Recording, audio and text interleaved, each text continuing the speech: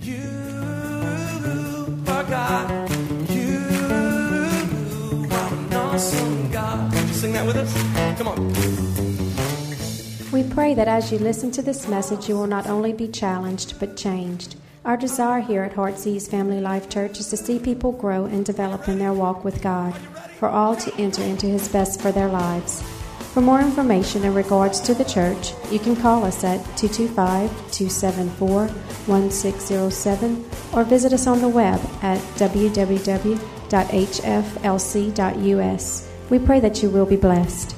Jesus, you are all I'm living for today, Master, Savior.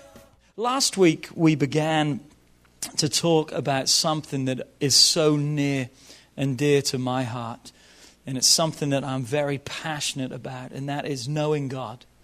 Knowing God in a greater way. We talked or discovered last week that we don't want to know God in a casual knowledge. It's not just, oh yeah, I know God. We don't want to just know God as a belief, because we found out there's a whole lot of people who say they believe in God, but there's not many people who really know God. We found out that belief and knowledge are two very different things.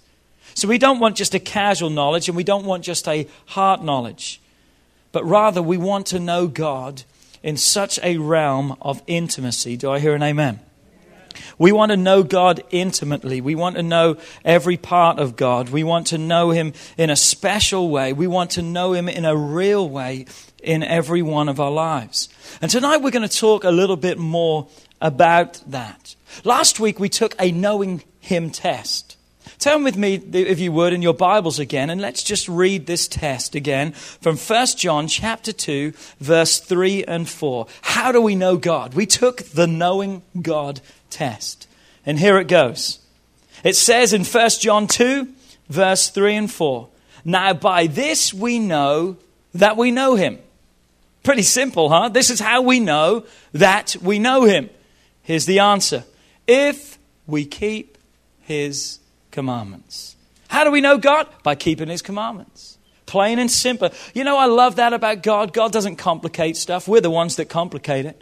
God makes it really easy. We're the ones that muddy the water. To God, it's black or white. It's either this way or it's not. It's either truth or it's a lie. And we've got to realize that. So if we know God, the Bible says we'll keep His commandments. Verse 4, he who says, oh, I know God. Oh, yeah, I know Him. But yeah, we know first name basis. I know God. But notice what it goes on to say, and does not keep His commandments. He's a liar. You're a liar. And the Bible says that the truth is not in you. The truth, what is the truth? The truth is God. You don't have God inside of your life. Wow, every time I read that, it hits me again. Has anyone turned to that verse this week and just read it a couple of times? I have. I've turned to it a couple of times and said, God, did I kind of misread that? Thank God for His absolute honesty. Tonight, though, I want to discuss, and I want to hear your thoughts. Trey's got a microphone, and we're going to pass it around again, and I'll try and cover some too. But here's what I want to hear your thoughts on tonight in the realm of knowing God. I want to talk tonight just quickly and discuss what are some of the inhibitors that we face and struggle with when it comes to knowing God. What are some of the inhibitors? What are some of the pitfalls? Or what about this way? What are some of the voices that we hear? Does any of you kind of hear voices in your head? And, you know, we're not admitting that we're crazy, but there's voices, aren't there, that speak? There's things out there that screams, that tells us that we're silly to believe this way or we're silly to believe that. But we've got to remember that the voices that we hear, the struggles that we face, we're not alone. We talked about that Sunday morning too. And it's a great releasing factor to know that I'm not alone in what I think and what I go through. But what are some of the inhibitors? Who's going to go first? Come on. What are some of the inhibitors that we face in knowing God or coming to a place where we know God in a greater way? One of them is family and friends who don't believe the same thing that we believe, or who are not saved and they don't understand why we go to church. And they said, you don't have to go to church that much. I believe in God, but you don't have to do that. So a lot of it is family and friends that we're not strong enough to tell them about the Lord and what thus says the Word. Cool. Family and friends. Anyone else? Do we have a mic? Is the battery dead? Oh, I'm good. You got it? It's taking the time to listen and finding that time during the day, not just praying, but stopping and taking the time to listen. Cool. The Bible says be still and know that I'm God. Sometimes we need to get still, Mr. Neath. It's a willingness to give up control. You know, a lot of times there's something that you need to talk to God about, and you say, "Oh, I'm going to turn this worry over to God," and then I find myself taking it back. You know, he's saying, "He really doesn't have time to be bothered with this right now. You know, I'll take care of it." And that we can't really know God if we can't just turn it all over. You know. Cool. Anyone else? I mean, I know I'm not the only one that deals with this on a daily basis, but you believe in what overpowers you, right? Say that again. You become a slave to whatever overpowers you, correct? Okay, yeah. Well, I deal with this on a daily basis. And I see it not only in me, but friends, family, neighbors. I mean, to most of the people I know, money is like an idol. They worship money. But it seems that, you know, me and Das have been going through some tough times financially. And we stress out more about money than we do about church. You know, it's like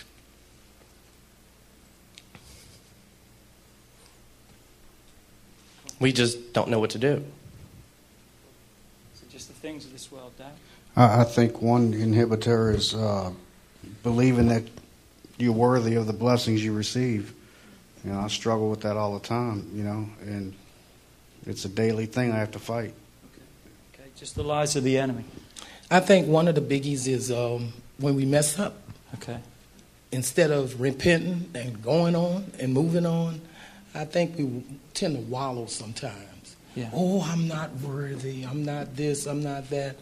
But I've been learning how to just not let it dwell on me. Yeah. To look at it and say, well, oh, I'm late for prayer. Mm-hmm. Okay, I'm late. All right. Well, maybe I didn't hear the phone or whatever, but now, okay, I'm late. Lord, I'm sorry I'm late, but I'm going to pray right now. Come on. Because it's not going to make any difference. It's going to make a difference if I don't pray, but it might still make a difference if I still pray, even late. Come on. Come on. Anyone else? Phil? Can you turn me down in this mic? It's really loud if you can. I think the first step is being of the Spirit of God, because God is Spirit, and without His Spirit, we cannot really relate to God. And a lot of us might have the Spirit, but because we don't exercise in the Spirit, we're not really sensitive to the Spirit, so we're easily overpowered by what's around us. Okay. Dan? And I'm not going to say H.T. But I think we ourselves are our biggest hindrances and our biggest inhibitors. Self, each other. Anyone else? Bill? That goes with what I was going to say. And until we realize who we are in Christ Jesus, we'll continually be plagued with guilt. We'll continually be plagued with, I could have done better. Well, the answer is you can't.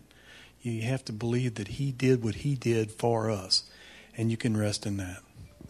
Cool. Anyone else? Trey? I know in my life at one point it was unforgiveness, that I couldn't get to where I'm at now in my relationship with God until I forgave certain people in my family for the pain and stuff. And I think that's a big thing for a lot of us, is that we've been hurt so much by the closest people in our lives that even though we try to forgive them, we try to do the politically correct thing by being nice to them, we still haven't let that burden go in our hearts. And that we're going to sleep every night mad, upset, hurt, but yet they go to sleep probably not even really knowing or even caring what they've done to us. And when I realized that is when my life really changed in God, that I just said, I just let it go. Cool. Anyone else tonight? What inhibits us from knowing God? Angela. I think a lot of times, too, especially people who have had a bad past, struggle with this feeling of being punished for past sins, even though we've been forgiven. When harsh times face us, our minds just seem to go back to whatever we've done in the past. Yeah. And that's where we have to know that we are forgiven of that and we are worthy. That's right. I used to work with a guy in Atlanta. He came into work one day and I can't remember, something hit his side. He went, "Oh," and I said, "What's wrong with you?" He said, "Oh, nothing." I said, "No, what's wrong with you?" And finally he lifted up his shirt and he had a massive burn mark. I said, "What happened?" He said, "Well, last night," he said, "I stood over the stove and I heated a knife till it was red hot and I just burnt myself." And this was a grown man who had 2 kids. And I said, "Why would you do that?" He said, "I'm just punishing myself." Just the inner struggle, the inner attack that people can say, "Well, that's crazy." No, that's real. It's real attacks. These are real things. That anyone else got anything before I just kind of sum it up and just take it tonight? To add to everything, I think also disappointments. Awesome. How many have ever been disappointed? Disappointed, can I say this? Disappointed at the time, but later thrilled. It doesn't happen all the time, but a lot of the disappointments is just because things don't go our way. But sometimes, or most of the time, if not all the time, we'll come to the realization, thank God, that He did it His way. Well, there's a scripture that says that He inhabits the praises of His people. And I know for me, I believe that worshiping Him, or coming to His courts with thanksgiving and to His courts with praise, that beginning to know who He is, we've got to come to that place. And one good avenue to do that is to start praising Him and worshiping Him, and then coming after praising Him and worshiping Him a while, then we get still and quiet, just like some people have said, time to listen. But the approach is important. So, anyone else? I got one last thing. Maybe it's just that Trey Anna show tonight. Because it's not, a lot of us, we don't just have one thing holding us back. There's several. I know something that even today, sometimes I still struggle with it, is excuses. Megan's probably kind of smiling in her It's amazing, whether it's people or if it's God requiring to do something, before we even just take a second to realize it could be something amazing, we're so quick to just make an excuse to why we can't do it. Come on. How many would admit that there are many inhibitors that we face? Why do we face those? I'll tell you why. Because Satan knows, listen to me, Satan knows the importance of keeping us distant from God. Satan understands or knows the results that's going to happen, Bishop, when we have a close relationship with God. Satan knows those results better than we do. Come on, it's sad to admit, but he knows greater than we do. That's why we have such struggle. That's why we go through these, because he knows what will begin to take place when we fully realize what is available and what is possible through knowing God. There's an intimacy, yes, in knowing God, but the benefits, the results, the rewards, the life that comes through knowing God is incredible. Since the very beginning of time in the Garden of Eden, Satan's plan was to disconnect man from God. Come on, wasn't it? To disconnect, driving a sin wedge between them, that no longer would they be in fellowship with, no longer would they walk and talk together, but there was a separation. And you and I, every one of you tonight is just given such awesome, and I appreciate your honesty tonight in the answers that you have given. All the inhibitors that try to constantly keep us from God. Tonight, quickly, I want to give you a major inhibitor that I believe is one of the greatest inhibitors that keeps us from God. And that is this. Are you ready? Why would God love me? one of the greatest inhibitors, maybe the biggest inhibitor of all, is this: why would God love me?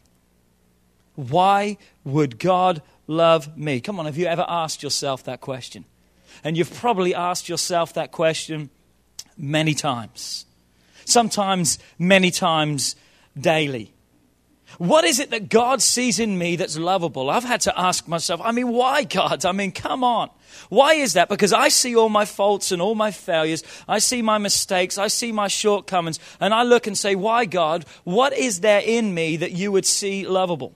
You know, here's the reality. We all know John 3:16. We can reel it off. For God so loved the world that he gave his only begotten Son, that whosoever believes in him, you know what? Thank God for that. We've seen the bumper stickers, God is love. Come on, we've heard the messages, how he loves us. We've all sang the songs, I could sing of your love forever. We know all the songs, love, love, love. We've heard it, it's bombarded us, but it's amazing. It's one thing to hear something, and it's another thing to understand it and accept it in your hearts. Come on, it's not that any of us in here, I believe for 1 second, ever begins to believe that God doesn't love people. Come on, we know God loves people, but we just don't believe that he could love us. It's amazing, isn't it?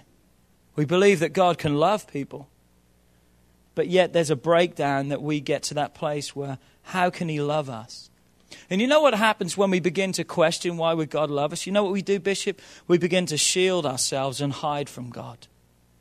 We begin to pull ourselves back. Come on, those of you who knows what it is in the natural to have been hurt and to gone through rejections in relationships and stuff, what is the tendency of people to throw their arms and embrace people? No, what happens? They pull back. There's calluses. They get a little bit weary. So in the natural, what do? They pull back because they don't want to face the rejection and in the hurt anymore. It's the same spiritually, whether we realize it or not. When we get to that place where we say, God couldn't love me, you know what we do? We pull ourselves back thinking that we're avoiding the risk of being rejected.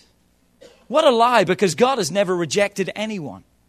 Come on, God is not the rejecter. God does not reject mankind. The Bible says God doesn't will that any should perish, but that all. So how can we break through this mindset, this way of thinking? Can I give you a few steps tonight that I hope will help you as we try to understand how God and accept the fact that God loves us? Step number 1. You got to realize it's an undeserved love. You got to realize that. What do we mean by that? In other words, we don't deserve it. I think it was Miss Deborah said, we're not worthy. The reality is, we feel that, but the reality is we're not worthy. The reality is we're not good enough. Come on now. The reality is that we could never earn or do enough to really be in that place that we need to be in our lives. There's nothing we can do to deserve the love of God. We've all done so many terrible things that make us prime candidates, to be part of the unloved crew. But you and I have got to realize this, and that is the love that God has for us. It's an undeserved love. We've done such terrible things, but God still loves us. We're not alone in feeling that we don't deserve it. You know what Paul said? Paul, the guy who wrote, about 2/3 of the New Testament? He says these words in 1 Corinthians 15:9, for I am the least of the apostles who is not worthy to be called an apostle because I persecuted the church of God. Here's Paul turning around and saying, listen, I'm nothing. I'm the least. I'm so unworthy. I'm so unworthy. But you know what? God still used him. I said, God still used him in such an incredible way. You got to realize that if we're looking to deserve it, none of us do. So it's really liberating to know, that the love of God, I don't deserve it. But yet he still gives it to me. The main reason, you see, we don't feel that we deserve it is because of guilt. We know the things we do. We know the things we did. We know perhaps even the things that we plan to do. We know these things, and therefore the guilt comes upon us that we say, well, there's no way that God could love me. I know me. You know what? I know me too well. Scary sometimes. I know me. I know how much I don't deserve it. And you probably feel exactly the same about yourself. Guilt, letting God down. I hate to let God down. Just that guilt of letting him down. But then there's another thought, and that is this, realizing that it's undeserved and the fact that, there is guilt and all this, but we've got to push through that. Another reason, too, is in the struggle that we come with, that we feel insignificant. Have you ever felt insignificant? Come on, have you ever felt that, among 6 billion people plus in this world, how is God even going to know who I am? Oh, it's all right for the pastor, it's all right for Aaron leading praise and worship. God hears their prayer, but me? God doesn't hear me. I'm just a number to God. I'm just insignificant. I'm just a nobody. It's amazing when we think like that. Do you know we're not alone? You know that Moses, the man that God called to lead the children of Israel out of the wilderness. Listen to what Moses said in Exodus 3 verse 11. And you don't have to turn there because we're flying through it tonight. It may be up on the screen. If not, no big deal. Just listen. Exodus 3 verse 11 says, Moses said to God, who am I that I should go to Pharaoh? And that I should bring the children out of Israel. Who am I? Moses was saying, I'm just insignificant. You would choose me? Yeah, God chose you. What about David? David said the same in 1 Chronicles chapter 29 verse 14. He says, who am I? Who am I? What about Gideon in Judges 6 verse 15 and 16? Gideon says, hey, I'm the weakest in my family, and if you haven't checked, God, my family is the worst of the bunch. I mean, is that not what he said? Hey, my family's the weakest, and I'm the weakest link in my family. You know what Gideon said? God, I think you made a mistake. Couldn't be me. Couldn't be me. Here's 3 greats of the Bible that fell insignificant in their life. But what is insignificant? It's a tool of Satan to bring us out of the significance that God has purposed for each one of us. Here's a mind-boggling thought for every one of you. Write down this thought. There's nothing you can do to make God love you more or to love you less. There's nothing you can do to make God love you more or make you love you less. It's an incredible thought. It's undeserved love. Yes, I'm not worthy of it. Yes, I perhaps feel insignificant, but you know what? He still loves me. He still loves me. He still loves me. You know what? We have got to this mindset that we think that God just loves us, Trey, because we're good. But you know what that thought pattern then would mean? That if I'm not good, he doesn't love me. Is that not really what we're saying? If I'm good, then God's going to love me. So what we're really saying is the flip side is if I'm not good or not so good, he's not going to love me. It's not the love. That's not the way of thinking. So we've got to realize first and foremost, the first step is this. It's an undeserved love that he's given to us no matter what. It's there. Whether we're guilty or whether we're significant, it's still there for us. We don't deserve it, but yet he has given it freely to us. Which is the second step, and that is this. Realizing this, it's a love from above. It's a greater love than we can ever comprehend. And that's the problem so often. How can God? We think too much with our minds instead of accepting it with our hearts. What I mean is this. It's a love that's above you, and it's a love that was way before you. What do you mean it was a love that was way before you? Before the foundation of this world. Read Psalms 139. Before the foundation of this world, God hand-formed you and fashioned you, knew your days, loved you, cared about you, skillfully wrought you together. It's a love that goes way beyond you. It's a love that's way before you. Listen to what 1 John 4 verse 8 says. He who does not love does not know God. Wow, that's another good one, huh? If you don't love, you don't know God. But notice what it says. For God is love. Say that with me. God is love. Love, write down this. Love is not something God does. Love is who God is. Love is not something he does. It's not an act that he says, oh, I'm going to love today. He doesn't have a choice to love or not because he is love. So therefore, there is no choice. Love, the love that God has for us is so above and beyond every one of us. God loves you. Love is not something he does. It's who God is. And because of who he is, God loves you. End of story, period. You can't make him love you more. You can't make him love you less. God loves you. It's not a choice of love which we have made it to be. Come on, the illustration with the little daisies. Come on, ladies, are probably more than the guys. How many of you got those little daisies and took a petal? He loves me. He loves me not. He loves me. He loves me not. I heard someone say this, and listen to this. God in heaven only raises one petal daisies in his garden. He loves you. He loves you. God in his garden in heaven only raises one petal daisies. It's not, do I love him? Do I not love him? Oh, well, does God love me now? God loves you.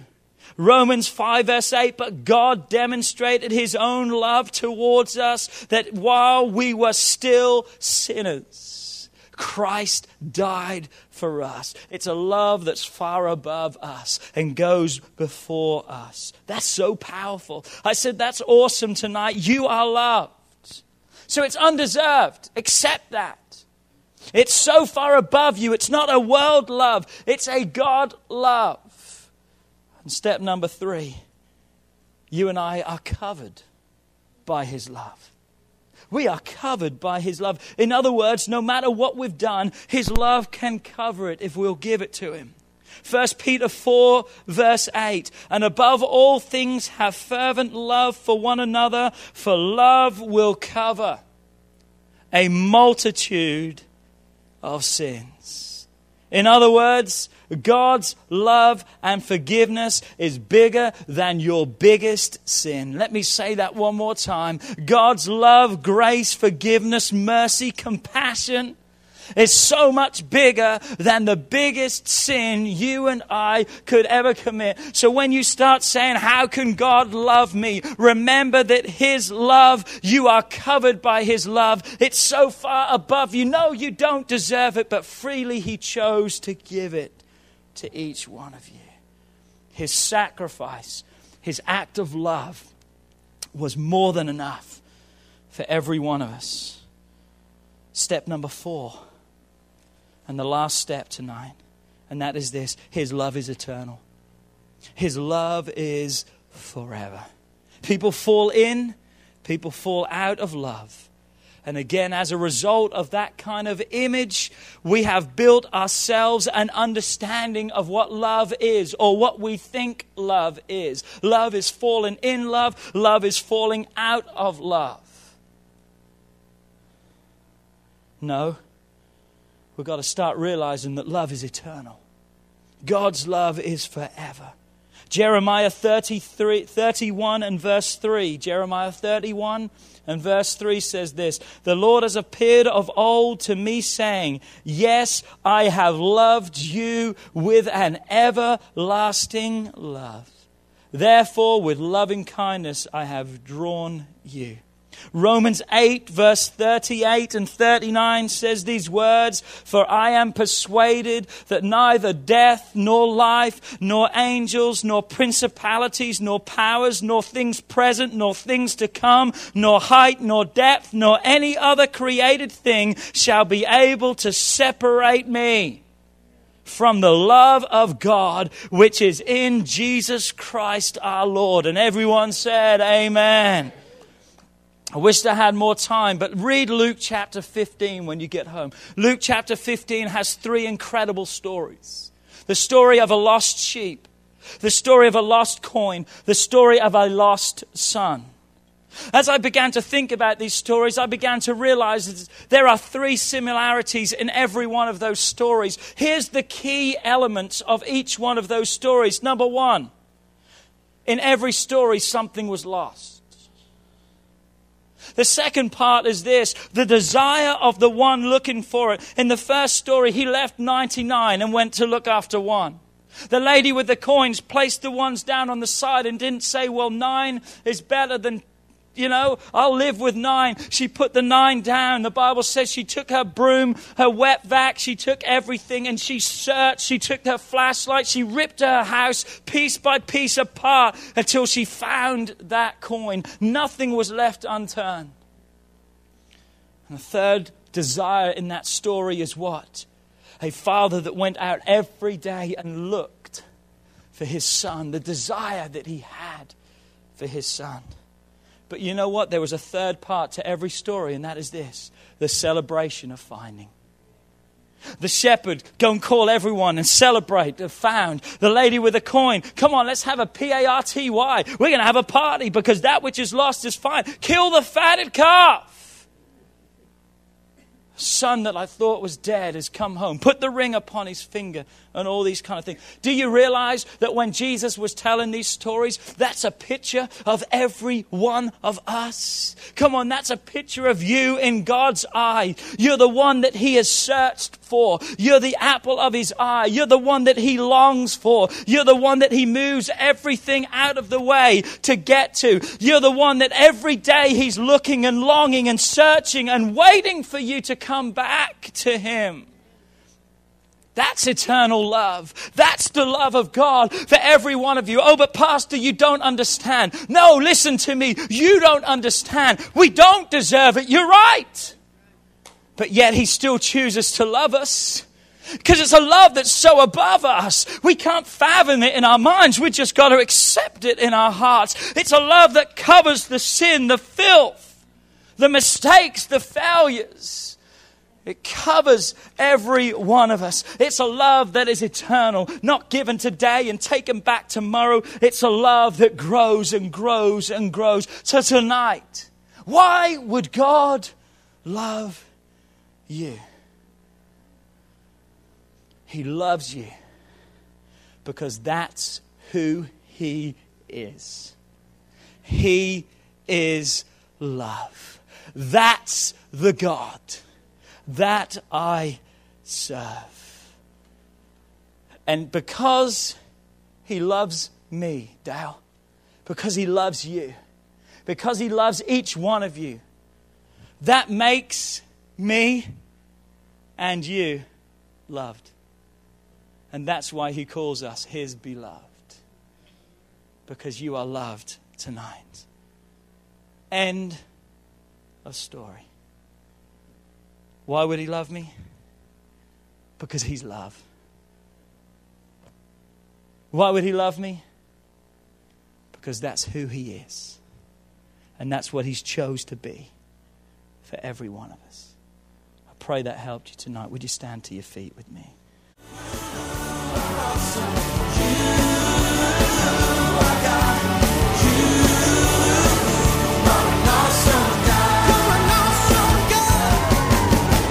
We would like to thank you for listening to this message today. We pray that your life has been challenged by what you've heard, but we also know it will be changed as you put God's Word into effect. At Heartsease Family Life Church, our doors are always open to help. If you need any more information or just a friend to listen, we are here. Call us at 225-274-1607 or email us at pastorp@hflc.us. Remember, put God first in your life and everything you do will prosper. We look forward to seeing you soon. God bless.